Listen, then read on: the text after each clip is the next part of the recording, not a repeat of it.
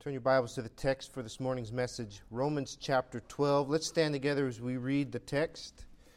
Romans chapter 12, we're going to begin in verse 14, and I want you to look where we are, and I want you to hear. Listen to the scriptures that have come up for this time of preaching right here and right now. These scriptures we will be spending time with for the next few weeks. Don't tell me the Bible is not relevant. Romans chapter 12, verse 14. Bless them which persecute you, bless and curse not. Rejoice with them that do rejoice, and weep with them that weep. Be of the same mind one toward another. Mind not high things, but condescend to men of low estate. Be not wise in your own conceits. Recompense to no man evil for evil. Provide things honest in the sight of all men, and if it be possible, as much as lieth in you, live peaceably with all men. Dearly beloved, avenge not yourselves, but rather give place to wrath, for it is written, Vengeance is mine, I will repay, saith the Lord. Therefore, if thine enemy hunger, feed him. If he thirst, give him drink. For in so doing thou shalt heap coals of fire on his head. Be not overcome of evil, but overcome evil with good. Let every soul be subject unto the higher powers.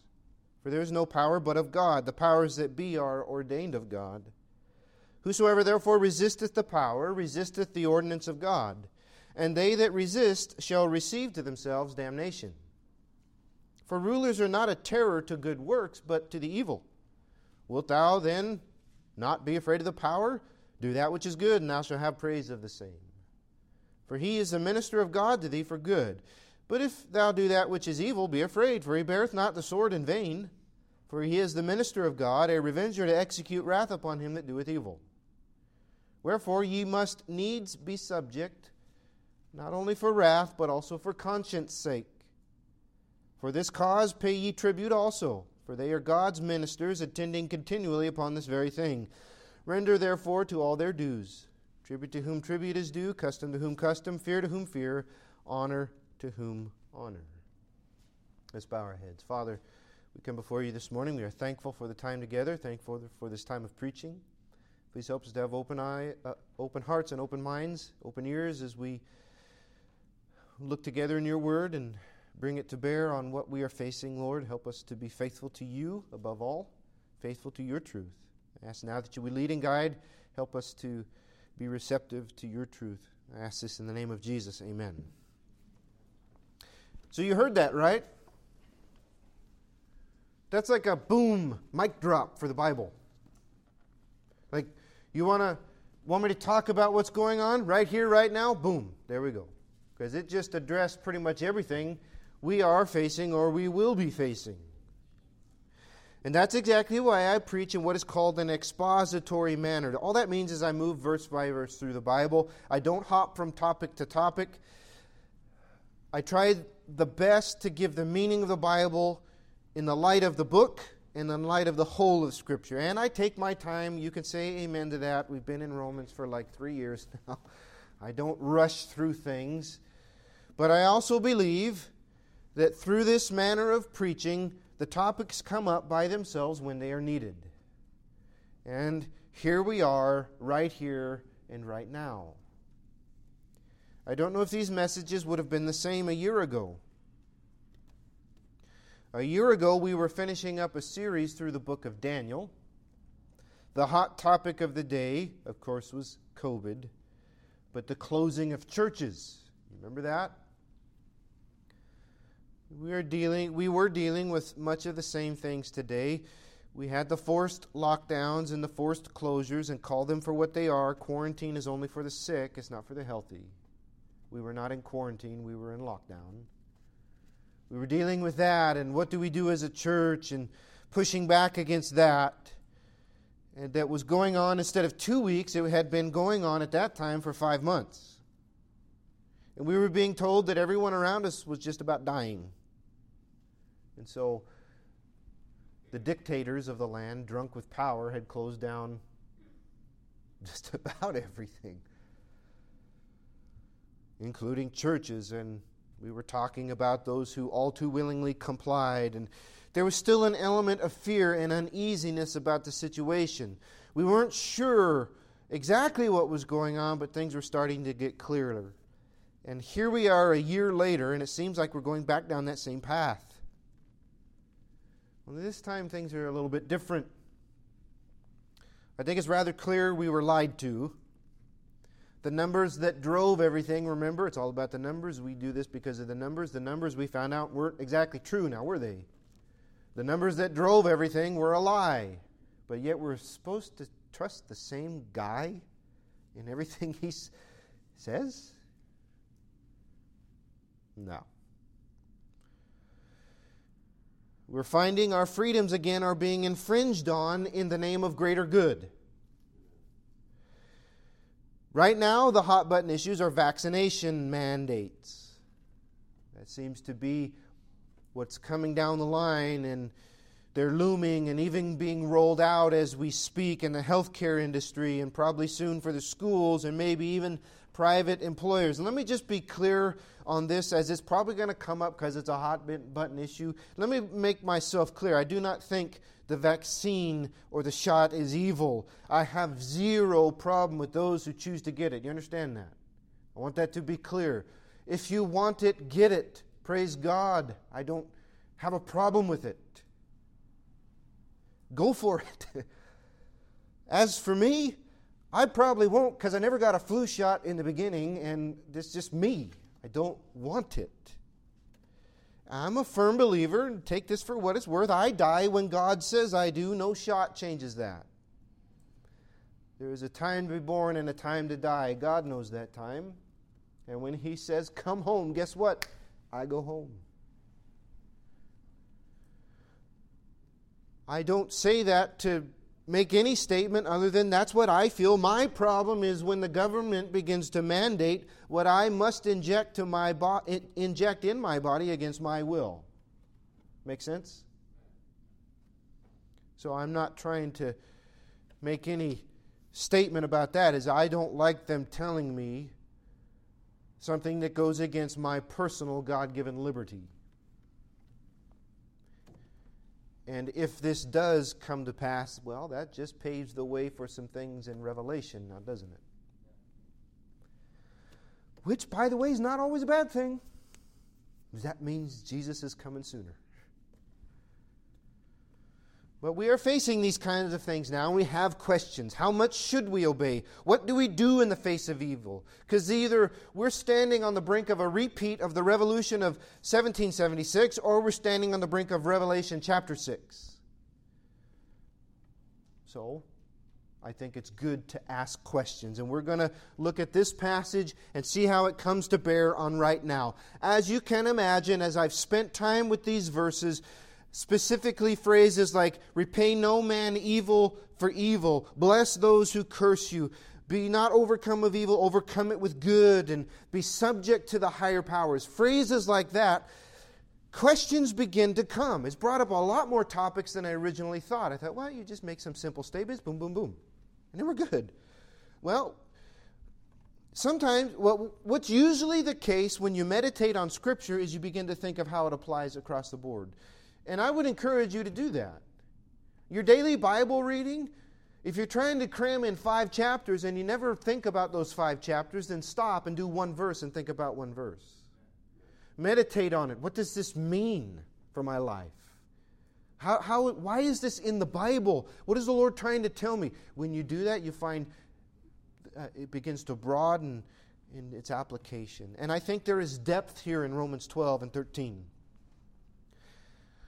Because at first glance it seems like simple. Don't treat people bad who treat you badly, right? Bless those who persecute you. Don't give evil for evil. But you begin to spend time like that and questions begin to come. Like, is this in all circumstances? In all situations that we'll face, is that what I'm supposed to do? Am I supposed to obey the government no matter what? Because I have some questions and I don't think I'm the only one. Questions like, what about when people seek to do us bodily harm? Do these passages rule out self-defense? Or What do we do with 1776 or 1944 and 45 or 2001 when we as a nation rose up against evil to put it down? Are those enormous, deliberate acts of disobedience to the Scripture? Was all that wrong? Because we're not supposed to do that. Right? Bless those who persecute you. See where my thinking goes? Does this apply at all times? Should we have any part of the defense of the nation? What about fighting the evil in society? To what length do we obey the government? Do we have the right to stand up against it?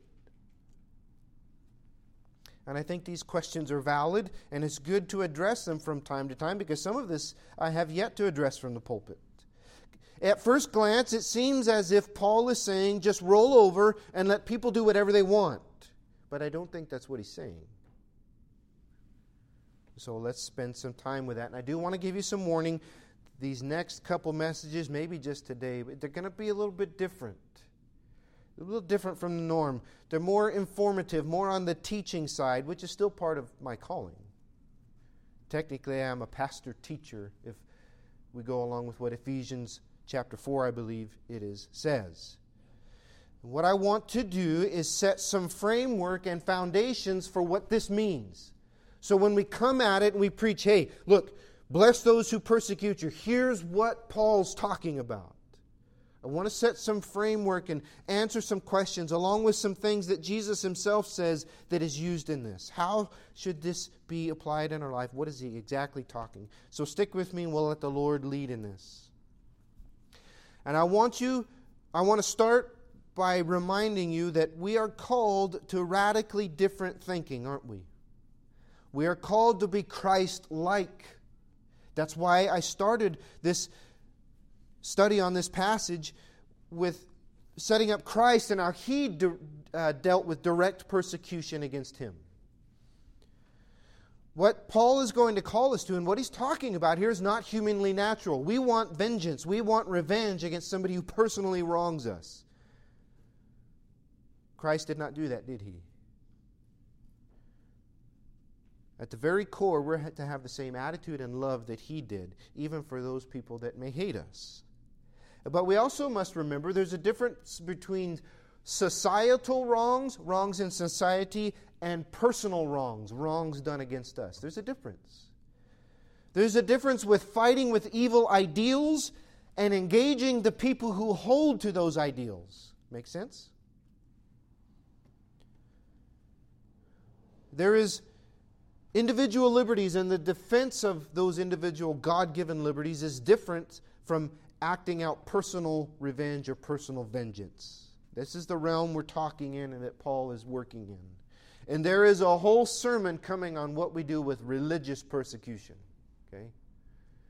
Kind of giving you some framework to look ahead. So I want to consider a few of these things. I don't think it's chasing rabbits. I think it needs to be talked about. We need to understand where we rest on this. So let's work around with the thought of these phrases that Paul uses. Bless those who persecute you, bless and do not curse.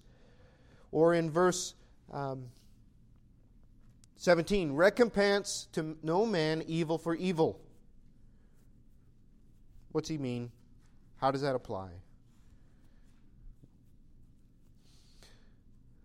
Let's explore that. First stop I want to make is self-defense. Is what Paul's saying here is to let anybody do to you what they want. Does this rule out self-defense? Is it a sinful thing to protect your family and your loved ones from someone seeking to take your life or do serious bodily harm, and not for a specific religious reason, as in deny Christ or I take your life? Because that happens all the time. People steal and murder, and home invasion is a real thing. It's the world we live in that has been wrecked by sin. This happens. What do we do? Is it sinful and fleshly for me, because some people would hear this and would drive them crazy mad, for me to say as a pastor, anyone that seeks to break into my house and to harm my family will become intimately familiar with the business end of a double-barrel 12-gauge? Is that sinful for me to say that? Because there are some Christians who think it is.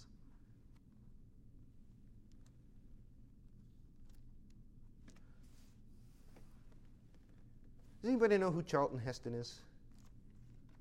Oh, wow. So that joke would have worked. I was going to say, didn't Moses himself say, take this from my cold, dead hands?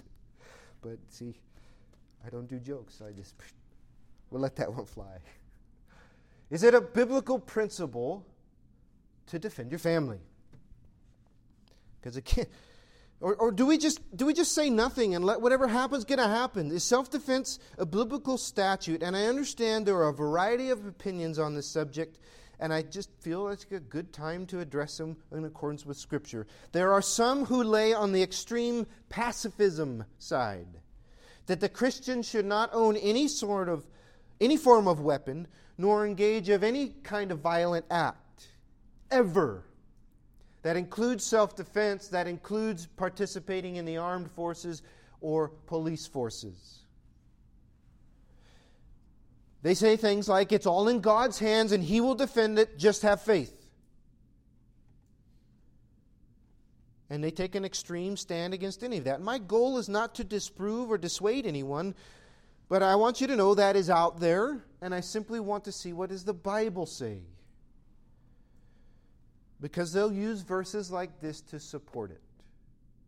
Repay no man evil for evil. So, if he wants to hurt you, that's evil on his part, and it would be evil on your part to do the same back to him, to the thief breaking in the house. And whether it's on a personal level or on a national level, the Christian should have no part at that. So what does the Bible say? Because in the end, that's the rule, isn't it? Exodus chapter 20. Turn there. We're going to look at a few passages. I usually preach from 6 pages of notes, just to give you an idea. These messages were massive, like 10 and 20. So we'll get through what we can get through, but I don't want to hurry either. I don't know if you've ever heard a message on self-defense. Well, this can be a first, and let's see what the Bible has to say, because we're living in a time where some of this is on our minds. Exodus chapter 20, verse 13. Thou shalt not kill. Whoop, there you go. Done, right? Don't kill. Ever. People use that. Now, just hold up, because I got a question. Does that forbid all killing, especially if you're using the King James? I understand. Just give me a second. I'll work to what it means. But if you use the King James and you see that, thou shalt not kill, well, you can't kill ever. Well, how far are we going to take that? Does that mean you can't kill something to eat it? And God would be out of line calling for animal sacrifices in His worship to point to Christ. God would be out of line when He establishes capital punishment if this really means do not ever kill. Well, you should know better by now what that word kill means. You've probably heard it by faithful pastors explaining the word to you, or you using a Strong's Concordance in your studies, or even modern Bible translations that use the word for what it means. It means murder. That is the meaning. Thou shalt not murder. To slay, to the premeditated and deliberate taking of another human life is forbidden by God and His Word. And do you understand that's why murder is illegal in most, if not all, countries on the face of this earth? Because of the Bible, because of the 10 Commandments. That's why it's sad when we see communities taking them out from the courthouses, because the courthouses, whether they know it or not, are built on the very commandments of God, like this. Don't murder. It's wrong. And by the way, God have mercy. God have mercy on us because we legalized the murder of babies. You wonder why things are going sideways. Maybe that's part of the reason. We as a nation have said it's okay to go against this commandment, and not only that, in the worst way possible. But these things have been understood from the giving of commandments. Self-defense is not the premeditated taking of another one's life. I love to look into old commentaries to see historical understandings. Matthew Henry writes this in 1706 about this verse. It does not forbid killing in lawful war, or in our own necessary defense, or the magistrates putting offenders to death, for those things actually tend to the preserving of life. He says, no, it doesn't mean you don't kill ever. There are some situations when taking a life preserves life. I simply quote that to show the historical understanding of that verse, which liberal Christianity seeks to define. These new pastors with their tight jeans and all that goes along with it stand up there and say, we shouldn't do anything to hurt a fly, we should all be vegan. All this stuff that's going on is getting in our kids' heads. It's what they're teaching this new generation of people. That's not a historical understanding of the Bible. We need to know what it means to stand for it. Look, Exodus 22. Let's go 50 verses. Let's just go 50 verses deeper into the law and see what God says. Exodus chapter 22 and verse 2. If a thief be found breaking up, and be smitten that he die, there shall be no blood shed for him. Verse 3, if the sun be risen on him, there shall be blood shed for him, for he should make full restitution. If he have nothing, then he shall be sold for his theft. This, beloved, is a specific law given on home invasion and defense. If the thief breaks in at night and the homeowner took defensive measures that resulted in the loss of the thief's life, they are not guilty of murder. God is laying the grounds for self-defense in this instance to be justifiable. And what about that day verse? Verse 3. Does that mean if someone breaks in the day, you do nothing? No, that's not what he's talking about. During the night, motive is not known. Someone's coming in your house, you're not going to say, excuse me, sir, what doest thou? Can I help you? No. You're going to assume the worst. And God knows that. God understands. That's why he says that. But in the day, isn't there a greater chance that they can be caught or dissuaded or handed over to the authorities? That's exactly what he's talking about. Self-defense is in the Bible and it's in the law given by God himself. Nehemiah chapter 4, you don't have time to turn there, but Nehemiah chapter 4, awesome portion of Scripture. The Israelites have come back from captivity. They're working to rebuild the law, and they arm themselves to defend against nations that want to stop it. Nehemiah chapter 4, listen to what it says. But it came to pass when Sanballat and Tobiah and the Arabians and the Ammonites and the Ashdodites, that's all the nations around them that hate Israel, they heard that the walls of Jerusalem were made up and the breaches began to be stopped. They were very angry and conspired all of them together to come and to fight against Jerusalem and to hinder it. That's evil intent, right? Nevertheless, we made our prayer unto our God and set a watch against them day and night because of them. Well, a lot of Christians would stop there and say, well, just pray about it. And they did. We made our prayer to God. Just pray about it. God will take care of the rest. Well, prayer is mighty. Prayer is powerful. And so is common sense. Because here's what Nehemiah says. Therefore set I in the lower places behind the wall, and on the higher places I even set the people after their families with their swords, their spears, and their bows. And he tells them, you build with one hand, you build with a hammer in one hand and a sword in the other. You want to break it down to modern vernacular? I put people in their places with their handguns, their long guns, and their scatter guns. They're holding weapons, doing the work of God. And he says, I said to the nobles, to the rulers, to the rest of the people, do not be afraid of them. Remember the Lord, which is great and terrible, and fight for your brethren, your sons, your daughters, your wives, and your houses. And God doesn't come down from heaven and say, hold on there, Yosemite Sam. Just chill with all this weapon talk. What are you doing? No. In fact, he blesses the building of the wall and he protects the people who have been prepared if anything should happen. God doesn't come down and say, put those weapons down. What are you doing? No, He doesn't call it out. Doesn't say anything about it. Proverbs 25 and 26 says, a righteous man falling down before the wicked is as a troubled fountain and a corrupt spring. On and on the examples go. We see it throughout Scripture. Well, then here's where people want to flip the switch. Well, that's the Old Testament. That's in the old days. God was a meanie back then. And He wasn't very nice. And Jesus said no. Jesus said, turn the other cheek and give him your coat. First question, is that really what He's talking about there? Because you probably should do some reading in context about what Jesus is talking about. We'll get to that passage. And we'll spend time there. But Jesus also said a couple of other things that shed some light. Make your way to the book of Luke, chapter 22. As we're going there, let me stop in Luke 11.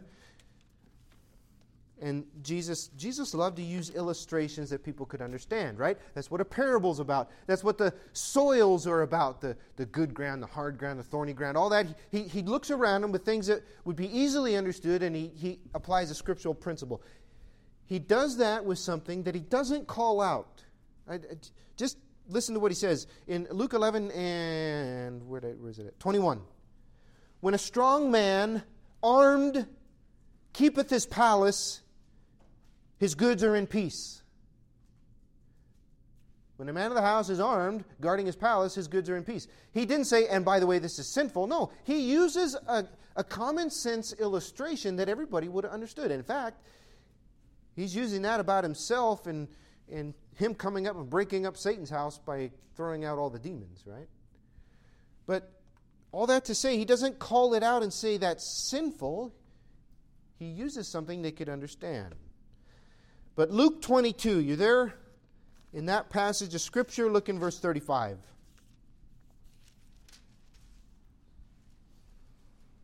Luke 22 and 35. And He said unto them, when I sent you without purse and scrip and shoes, lacked ye anything? And they said, nothing.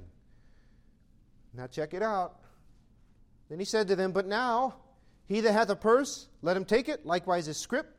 And he that hath no sword, let him sell his garments and buy one. For I say unto you that this is written must yet be accomplished in me. And he was reckoned among the transgressors, for the thing concerning me have an end.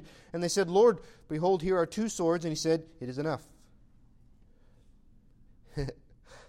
Yeah, Jesus just told His church to go buy a sword. He told His disciples to go buy weapons. Well, if He's so anti-weapon, why would He say something like that? If you bring that again into today's vernacular, He just said, go sell something and buy a gun. So you could tell your wife when she asks next time, honey, Jesus told me to. It's okay that we buy one, and quote her this verse. See if that works and let me know. He tells them to buy a sword in case they needed a defense. What do you do with those kinds of verses if you believe we should never own anything like that? Well, go to Matthew chapter 26. Because this happens right before another passage of Scripture that people use to say we should not. Matthew chapter 26 and verse 51. The passage we just read happens. Then this takes place just moments later. And behold, one of them, Peter, we know it's Peter. Behold, one of them, 26 and 51 of Matthew. Behold, one of them which were with Jesus stretched out his hand, drew his sword, struck off the high priest, struck a servant of the high priest, and smote off his ear. By the way, he wasn't aiming for the ear, it's just bad aim. Verse 53, Jesus said unto him, put up again thy sword into his place, for all they that take the sword shall perish with the sword. You probably have heard these verses if you've read anything about why we shouldn't own guns, why we shouldn't be part of the army or part of the police. You probably heard these.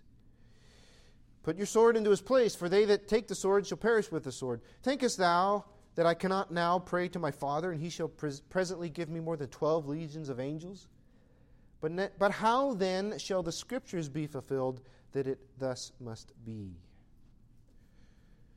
Peter gets his sword out after the Lord just told him, Be a good idea for him. And he uses it. He tries to use it. And what does he say? Drop that sword. Don't ever pick it up again. Throw it far away from you. What are you doing with that? How could you, Peter? Where did you get that blasted idea that you should have a sword? No, he didn't say that, did he? He says, put it back. Not now. That's what he says. Not now, because this time it is not needed, which is important. He says, no, this must happen. Stand aside this time. He doesn't nullify all self-defense, doesn't nullify all kinds of weapon owning. He just said, Peter, chill. Not right now. Not right now. And there will be a time, beloved, when we will drop weapons because we know it's time. We know it's time to lay our life down for the sake of the gospel. And we'll get to that. But all that to say, I believe self-defense is a scriptural principle. It's not a sin to defend your family. It's not a sin to defend your house.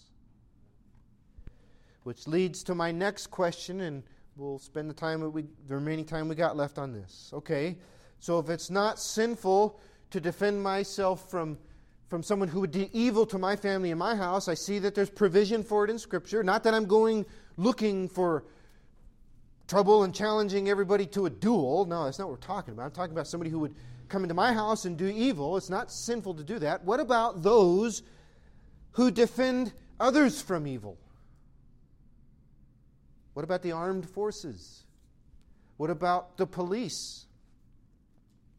Should a Christian be part of or support the armed forces that defend this country, that would seek to do us evil? And there are times when we have to rise up and take life as a nation, take life as an army to protect the lives of those within our nation. We've seen that happen over history, right? Whether it's the Revolutionary War or World War I or World War II, there were many, many lives lost during World War II. But there was a egregious evil defeated, wasn't there? A nasty evil defeated. Was that wrong scripturally? If Paul is really saying, anybody who wants to do you evil, it's evil to give back. What do we do with those? Again, I understand there are varied opinions on this. You know that during the Revolutionary War, there were religious groups that refused to participate in the war and to take up arms for religious reasons. I believe there are groups like the Quakers, the Mennonites, the Brethren, people like that did not take up arms, saying that we should have faith in God to protect us and He would work things out. Should we feel the same? Well, for time's sake, if you're taking notes, write some of these scriptures down and maybe go back and read them. Genesis chapter 14, Abraham makes an army. The king of Sodom, and I think it was the king of Gomorrah too, they get in a war between themselves, and Lot, his nephew, is captured. Well, what does army do? What does Abraham do? Does he tear his clothes in sackcloth and ashes and sit down and pray? No. He gets together men from his household, about 300 trained men, armed men, and he goes and he gets Lot and brings him home. And then he gives praises to God for it. Thank you, Lord, for all of this. He has faith that God's going to protect him, and he does something about it. And then gives glory to God for his action in Abraham's action. Make sense? That's Genesis 14. David, who is a man of war, is also a man after God's own heart, is he not?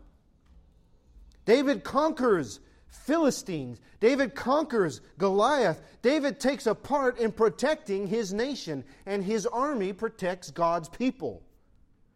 And it says that David is a man after God's own heart. Well, if God hated that so much, why would he say that about him? Psalm 144 and verse 1, David writes this, "Blessed be the Lord my strength, which teacheth my hands to war and my fingers to fight." Nehemiah had an army. We just read that, didn't we? Nehemiah had an army of defense. You're in the book of Luke still, right? No, you're in Matthew. Go to Luke chapter 3. Ecclesiastes, as you're turning there, Ecclesiastes chapter 4 and verse 9 and verse 12 says this, 2 are better than 1. If one prevail against him, 2 shall withstand him, and a threefold cord is not quickly broken. That actually echoes a lot of things that are said in the law. One that comes to mind, I think, is in Deuteronomy chapter 22. This says if there's a maiden in a field and a man overtakes her to lie with her, of course he's going to be put to death, but there's a phrase used, and there was no one there to help her. There was no one there to help her. Should we not be there to help each other? Should there not be helpers who try to stem the evil in society, as do our armed forces, as do our police officers? That's, again, a principle in a law. It's a principle that runs through Scripture. Luke chapter 3. You're there? We got to get scooting. Luke chapter 3. John the Baptist. Oh, man, if anybody's out of line, he's going to call him out, right? John the Baptist don't care. I think we need some more prophets like that.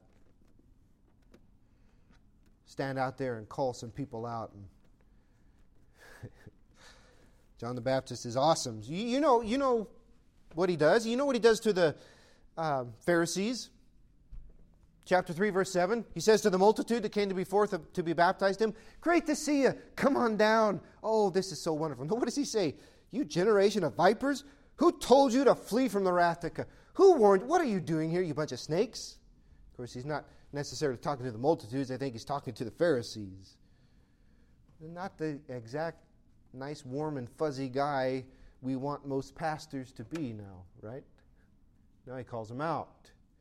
I want you to notice in verse 14 what he says. And the soldiers likewise demanded of him, saying, what shall we do? Now stop there. If there's a problem, John's going to tell them. We got no doubt about that. John's going to tell them if there's a problem. But what does he say? Do no violence or no extortion. Do violence to no man. Neither accuse any falsely, and be content with your wages. They would do shakedowns. That's literally what the word means. To shake, to get money from. That's what they would do. They go from house to house. Hey, we're here. I'm the muscle. I'm the police. I'm the army. Shake them down, get some money going. He says, stop doing that. He didn't say stop being a soldier. Maybe I'm thinking too simplistic, but if it was a problem, John would have told him. Like, hey, repent for being a soldier. No. He says, do it right. Keep doing what you're doing. Just do it right. In fact, and we'll close with this kind of thought, there's something pretty interesting to notice. We meet quite a few soldiers in Scripture, don't we? Centurions. You know what a centurion is? It's a command over 100, right? I have a tendency to blank on these things. It's a man who has a command of 100 people under him in the Roman army. We meet a lot of them in Scripture. And you know what? It's always favorably. It's always favorably. Go to Luke chapter 10, a couple pages over in your Bible. Matthew records this same encounter in Matthew chapter 8, I believe. Luke chapter 7 records it. Now, if this was really that bad, because let me back up. Jesus would always call out sin, right? And he had little to no patience with the Pharisees. Every time he saw them, he's calling them out, right? Like, stop being self-righteous. Like Nicodemus. Oh, you're so good at what you do. You need to be born again. He skirts around and gets to the issue. He's got no patience for that. Same with John the Baptist. They're calling out people. He tells the Pharisees most often to stop being self-righteous, to change their hearts. If being part of the armed forces was as bad as some people say, you think Jesus would call it out immediately. You think John the Baptist would call it out immediately, say, stop, you're sinning. Notice, chapter 7, verse 1. We'll kind of skim through this in the interest of time, but you get the point. Now, when he had ended all his sayings, verse 1, in the audience of the people, he entered into Capernaum, and a certain centurion's servant who was dear unto him was sick, ready to die.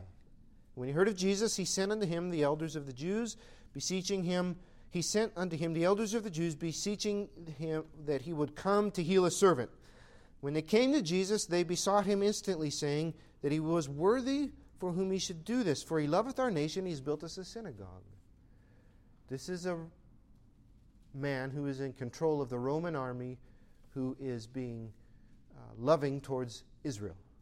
They say it of him. We respect him. He's a good man. He loves our nation. Jesus, verse 6, went with him. He was not far from the house. The centurion sent friends to him, saying, Lord, trouble not thyself, for I am not worthy that thou shouldest enter under my roof. Wherefore neither thought I myself worthy to come to thee, but say in a word, and my servant shall be healed. For I am also a man set under authority, having under me soldiers, and I say to one, Go, and he goes. To another, Come, and he comes. And to my servant, Do this, and he doeth it. When Jesus heard these things, he marveled at him. Back that up. Don't read that too fast. Jesus did what? Marveled. God is taken back with the faith of this man. God steps back and says, Wow! Wow! He marveled at him and turned him about and said to the people that followed him, I say to you, I have not found so great a faith, no, not in Israel. That's a pretty good report. And they were sent, they returned, the servant is healed. That's a pretty favorable report. When Jesus said about a servant, wow, I have not seen anybody that has this faith, not even in all of Israel. He didn't call him out, but he said that he had faith. The next centurion we meet is at the cross. Matthew, Mark, and Luke record him as saying things like, this was an innocent man, behold, this was the Son of God. Acts chapter 10, go there. This will be the last passage we go to. I just want you to see this. Hopefully this is all clear and making sense on what I would like it to, my prayer is that it would. Acts chapter 10, here's another centurion we meet. Verse 1, there was a certain man in Caesarea called Cornelius, a centurion of the band called the Italian band. And he was an evil man because he was in the army and he had to take life. And God hated him. Is that what the Scripture says? Verse 2, a devout man, one that feared God with all his house and gave much alms to the people and prayed to God always. He saw in a vision, evidently about the 9th hour of the day, an angel of God coming into him and saying to him, Cornelius. And when he looked on him, he was afraid and said, What is it, Lord? And he said unto him, Thy prayers and thine alms are come up for a memorial before God. Now send men to Joppa, call for Peter. Verse 6. Verse 7. When the angel which spake unto Cornelius was departed, he called 2 of his household servants and a devout soldier of them that waited on him continually. And when he had declared all these things to them, he sent them to Joppa. Cornelius is not told by the angel, hey, you're a good guy, but you got to stop doing your vocation because it's evil. You are a purveyor of death and destruction, and God hates you. No, he's called devout, and he's heard by God. God sends him a message to say, hey, I've heard your prayers. I see what you're doing. You're doing good. Now go send for Peter. And by the way, Cornelius immediately is obedient, and he receives great blessings because Peter comes to his house. He's a worshiper of God whose prayers are heard, and he is an army official. All this to say, by the way, the Roman army would have been the police force at the time too. I should have made that clear. All that to say, being part of the armed forces is not painted as evil. In fact, they're portrayed as faithful people, believers even. And the army soldier is a favorite illustration of Paul. 2 Timothy chapter 2, he says we're in a warfare, and he uses the example of being a good soldier. Ephesians chapter 6, again, we're in spiritual warfare, and he uses the armor of the soldier to portray spiritual armor, right? All this points me in the direction to say that it is not wrong. It is not wrong to be part of a force or a group of people that defend this nation or her people. Because quite frankly, I believe there are some wonderful blessings to defend. And those who do it are worthy of honor. I believe it is a noble thing. I am thankful for those that do. I believe it's a noble thing. I believe it was a noble thing when everyday men and women like you and me rose up against tyranny and oppression and evil to defend our God-given rights and liberties and to forge a new nation. And that it would not be wrong if we had to do that again. I believe it's noble, and I am thankful when we have risen against the evils of the world to defend the helpless and the innocent. Because we have some God-given rights and God-given liberties. All that to kind of set the stage for next week. So it's not wrong to defend my family. It's not wrong biblically to defend others. What about our citizenship? What about our rights? Do we defend against evil that would take those away, even when it may be those who are governing the nation? We'll dive in to see exactly what Paul is talking about here. What is Paul getting at? What situations does Romans chapter 12 apply to my life? What Jesus meant when he speaks of these things. And then we'll set the stage for chapter 13 and this burning question: do we obey an evil government? I know it's been a bit out of the ordinary, probably not a message that you're used to, but I think it's good to take a couple Sunday mornings and discuss these things and make it clear at least where I stand, and I think we're all in agreement as long as we stand on what the Bible says, right? So self-defense is okay. Being part of the armed forces, being part of the police forces is okay, biblically. It's a good thing. It's a righteous thing. So, like I said, we'll take a next step next week, and what lengths do I go to defend my personal liberties and things of that nature. I pray it was helpful. Let's close in prayer. Father, I ask you to take these words that have been spoken about very simple, practical issues, Lord, and you would help us to stand firmly on them. We thank you for your freedoms and liberties that you've given us and the instruction you've given us in Scripture. Help us to be thankful for those who stand and defend us and defend the defenseless, Lord. I just, again, thank you for all that you've done. Thank you ultimately for Christ and all that he has done for us, Lord. I ask you to take this message and use it as you see fit. I ask that in the name of Jesus. Amen.